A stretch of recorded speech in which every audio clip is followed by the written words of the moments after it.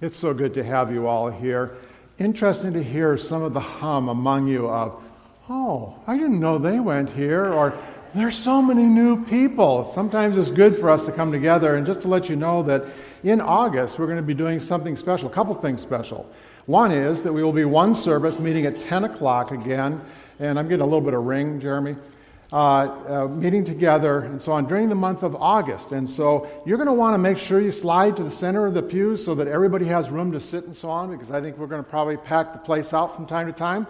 Another thing is that we'll be gathering, is it 10 or 15 minutes early?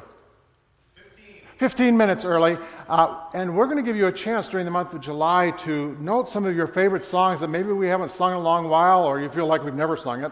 But it's your favorite song, and you'll have an opportunity to put those down, and then we will pick the most numerous requested ones out of that.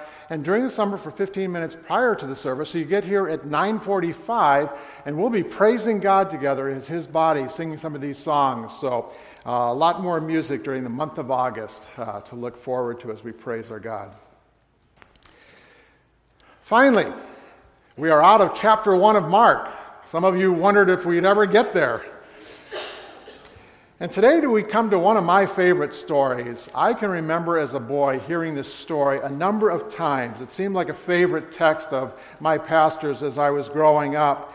And I remember hearing the story so often that one time when I was a little boy, probably 6, 7 years old, I had to run up to our attic and I had to kind of take a look at how that might have happened. The pastor said they ripped open the roof, and then all of a sudden this cot came down in front of Jesus and so on. I was trying to picture as a little boy what that might have looked like, and maybe even this morning we will sit with some wonder and some awe as this text kind of reveals itself to us. Jesus has done 5 healings in chapter 1, and now a new element arises in the midst of this, and that is the element of controversy. Because you see, in chapter 1, people were amazed, they were astounded by Jesus. This is really something. It was incredible, and they wanted to invite their friends, which they did, and there were great crowds that gathered around Jesus. In chapter 2, some people, and this will crescendo throughout the rest of the book as eventually they will yell, crucify him, crucify him. But right now, there are some that are critics in the audience observing what Jesus is doing. And so some begin to find fault. They begin to find misuses or mishandlings of the text, they think. And they see some problems, some uncomfortability with Jesus' teaching. He's stepping on their toes and invading their turf. And they're not very pleased with this. Curiously, it's the religious establishment most bothered by Jesus. Let's pray and invite God into our conversation today. Now may the words of my mouth and the meditations of our hearts truly be acceptable in your sight, O Lord, our rock and our Redeemer. For Jesus' sake, amen.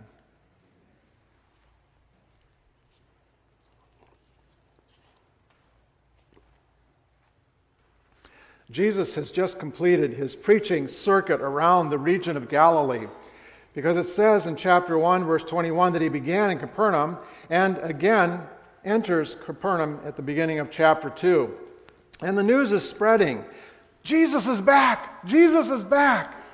And you can imagine the crowds, and especially those that didn't get to see him the first time around, coming, crowding in this packed crowd. And it says in verse 2 that the people gathered, a pack-out crowd. I can't wait as we live out Jesus' example, as we see what Jesus will do here at Faith Covenant Church, if we truly give ourselves to him and become this pack-out crowd, enthusiastic, exuberant, wanting to invite others to hear this good news that Jesus has to share with us. And it says that Jesus teaches them.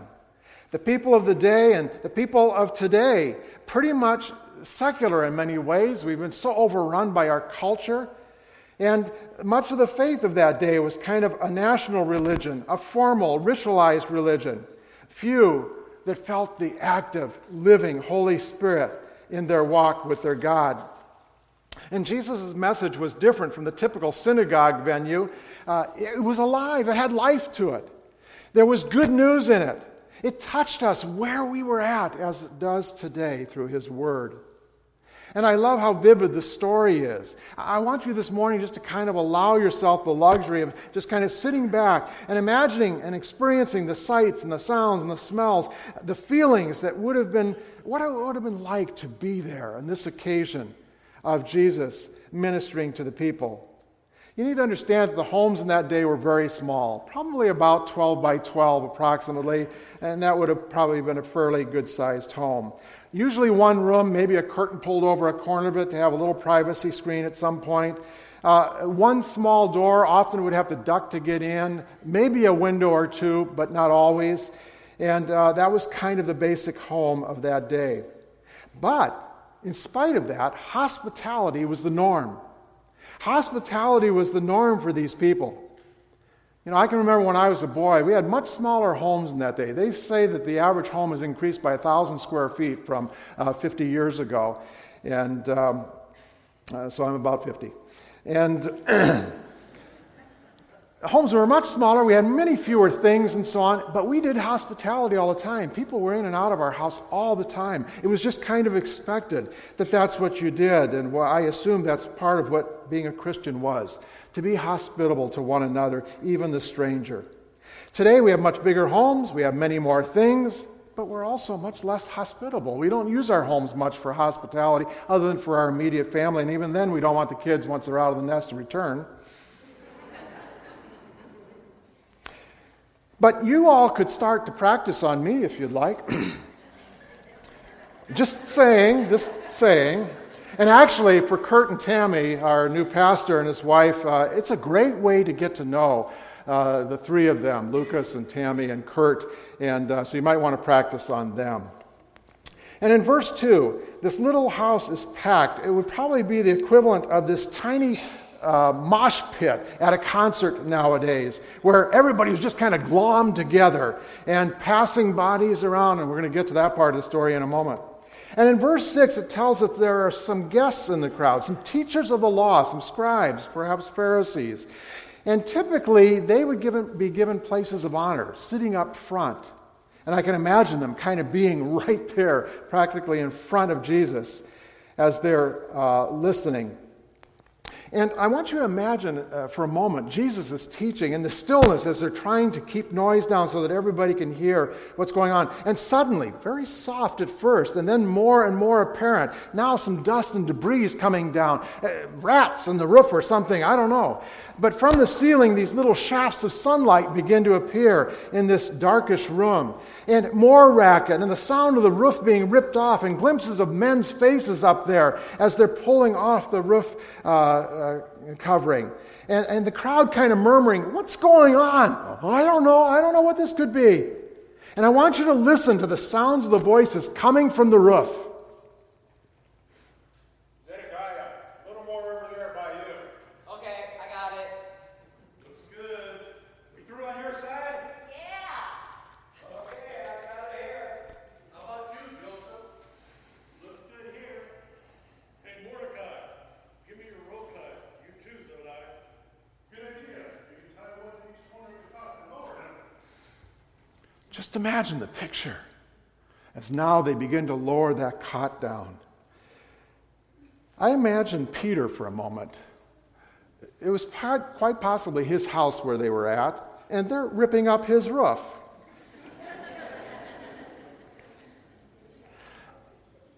We've had an experience like that where our roof kind of leaks all over, and I can imagine it's a little disconcerting at times. Fortunately, we haven't started a greenhouse with a bunch of plants. One plant has seemed to take care of the majority of our leak problem at the moment. But in verse 4, they're digging through his roof. And then 4 heads peering, and then gone, and then something kind of blocks the hole in the roof. And then light begins to come through again as they realize it's a cot being lowered down. And then they see a man laying on this cot. And it occurred to me, how do you think the guy in the cot must have felt? Put yourself in his sandals for a moment. Here he was, paralyzed, perhaps for years. We don't know the story behind it. And probably spent much of his life embarrassed, spent much of his life needy of other people's help and assistance, putting people out, feeling conspicuous and different, couldn't do life in a normal way like he observed other people around him, and feeling kind of the looks and the stares as being a little bit of an oddity of life. And the last thing he probably wanted was to be the very center of attention, which is what he was now as the cot settled down at the feet of Jesus. And here are the scribes and the Pharisees and the teachers of the law kind of sitting on benches or rocks, whatever was handy around there. He's dropped right in the center. But his friends lowered him right in front, center stage, there for all to see, the center of attention, the spotlight. You know, there's so much in this story that we could kind of dig at. And I'm not going to deal much with the paralytic on the cart. I just told you a little bit about him. But he's almost a bystander in the story as you read the text. We know little about him from the text. And in verse 5, Jesus does affirm his friend's faith. And I'm not going to deal much with Jesus in his role here. He does make a very amazing claim to his ministry to date by saying in verse 5, your sins are forgiven. And that was a radical statement because, not just anybody can forgive sins. And in that culture, this would have been a very radical statement that maybe some of the people didn't get, maybe you're not getting it, but Jesus was basically claiming to be equal to God. Making the claim to be equal to God because only God could forgive sin. And believe me, the scribes, the teachers of the law, they got it. They knew exactly what Jesus was claiming. And in verses 6 and 7 of our text, now some teachers of the law were sitting there thinking to themselves, why does this fellow talk like that? He's blaspheming. Who can forgive sins but God alone? And immediately, Jesus knew in his spirit that this was what they were thinking in their hearts. And he said to them, why are you thinking these things? Why are you thinking these things? They didn't even vocalize them, but Jesus knew. And Jesus said, why? And in verse 12 of our text, he got up, he took his mat, he walked out in full view of them all. This amazed everyone, and they praised God, saying, we have never seen anything like this before. This morning, I want to take a closer look at the paralyzed man's friends. We assume 4 because there's 4 corners to the cot. We don't know how many men were up there, how many men were involved in this, how many men were included along the way to help get this person to an encounter with Jesus. He must have been blessed to have friends like that. Do you have friends like that? Do you have friends in your life like that? That care that much about you, to step into the gap and to be there for you? Small groups at their best are this kind of friendship that would go to any length to help a person see the way to Jesus, to experience the living God and his Son, Jesus Christ, through the power of the Holy Spirit. What do we know about these friends? Well, first of all, we know that they were people of great faith. Jesus said that. He saw their faith, he says in verse 5. Jesus looked at them and then turns to the paralytic and says, your sins are forgiven. You see, the friends were so convinced in their faith in Jesus Christ that nothing, absolutely nothing, was going to get in their way of seeing Jesus, of helping their friend to get to Jesus.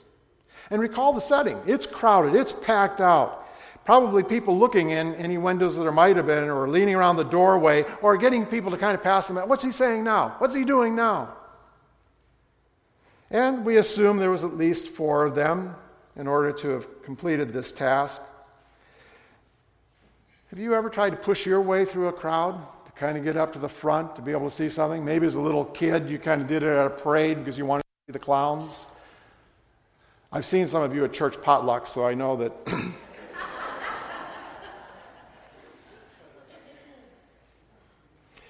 But here they are. They've got this awkward cot, bed type thing, maybe a glorified mat, and there's someone on the bed. How tough would that be to get him through the crowd and in front of Jesus Christ? But they weren't going to be stopped. Hey, come on, bring that cot over here. Let's climb up onto the roof. A lot of times there would have been an exterior kind of rock ladder that might have gone up onto the rooftop of the home. Or sometimes it was a wooden ladder that was leaned against the building. So imagine him, the paralyzed man, paralyzed, hanging on for dear life, praying that he won't get flipped off that mat. But nothing would thwart their concern for their friend, and I'm blessed by these men. Lots of helping hands. Oh, it even existed in that day. How about that? You can be a part of lots of helping hands too, and be that kind of friend to other people and get them to Jesus. But it couldn't have been accomplished by one, probably not by two. They all had to carry their share of the load. The sermon title for this morning. We all have to carry our share of the load. Our Faith Covenant Church leadership are committed. You as a congregation have committed yourselves, affirming our commitment to do whatever we can do to overcome the obstacles, to reach out to those that need Jesus Christ's healing touch in their lives.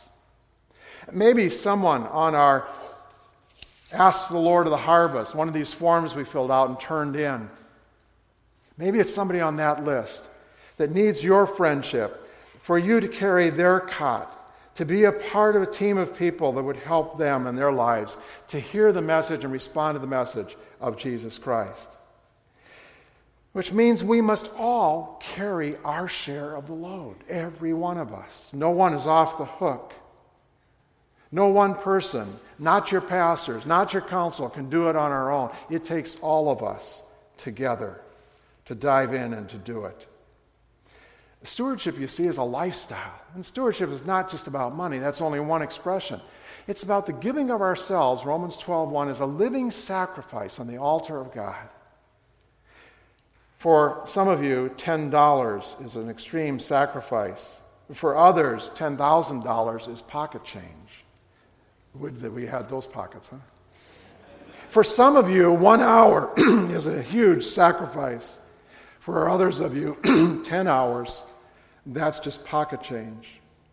Each must carry their load. I can remember a few years ago, we were taking our, I don't even know how to turn this mic off. We were taking up our offering for Covenant World Relief, and afterwards, a little girl came through the line and told me to hold out my hand, and she put 23 cents, 2 dimes and 3 pennies in my hand. And she says, "This is all I have, but will you see that this helps somebody get food?"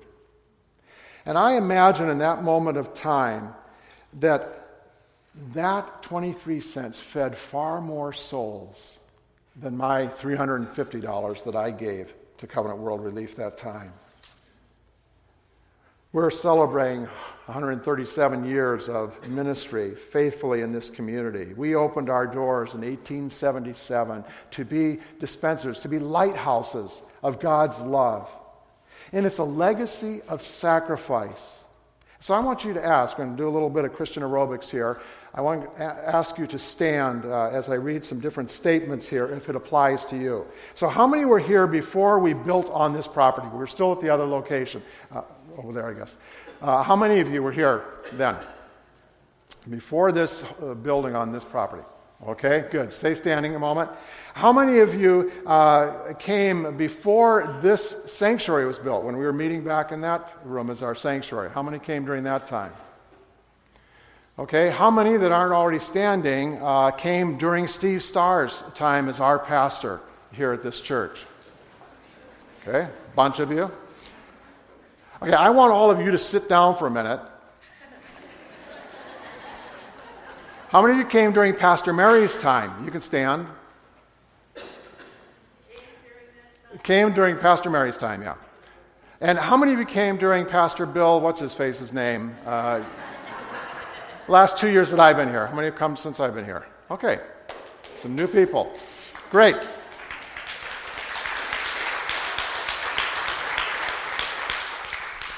You You, every single one of you, share a legacy that started 137 years ago through sacrifice and hard work and good news and love and loving the Lord our God and loving our neighbor as ourselves. You share in that legacy and need to continue that legacy for the little children we have meeting in the back rooms, for the children of our families, for the children of our neighborhood, for the 27 homeless elementary school students from Daffodil Valley Elementary School, for the 260-something homeless people in the Sumner area. We need to be the legacy. We need to carry on the light of Jesus Christ with a cup of cold water to help those in need. What part will we bear as we bear the load together? For those who come while Pastor Kurt and Tammy and Lucas are our leader, our shepherd, our guide in the coming months and years of our church's legacy. How will we bear the load with Pastor Kurt as our pastor? I've been challenging you, and you can pick one of these up if you don't already have one out on the information table there in the back, but to be looking as we're going through the Gospel of Mark about the characteristics of being a disciple of our Lord Jesus Christ. And then how will we express that character that God has given to us and revealed to us? How will we express that to the people around us? This morning we get to celebrate communion, the Lord's Supper. And we may struggle over what is our fair share to do. But do you realize that God gave it all? Gave His only Son to make all of this possible? That we might come back into relationship with God through His Son, Jesus Christ. Christ gave it all by giving His life for me and for each of you. What, as we come to this table today, what will we be willing to give so that our broken, our hurting, our disenfranchised, our lonely, our hopeless, our despairing people of our community and of our world will know about God's love?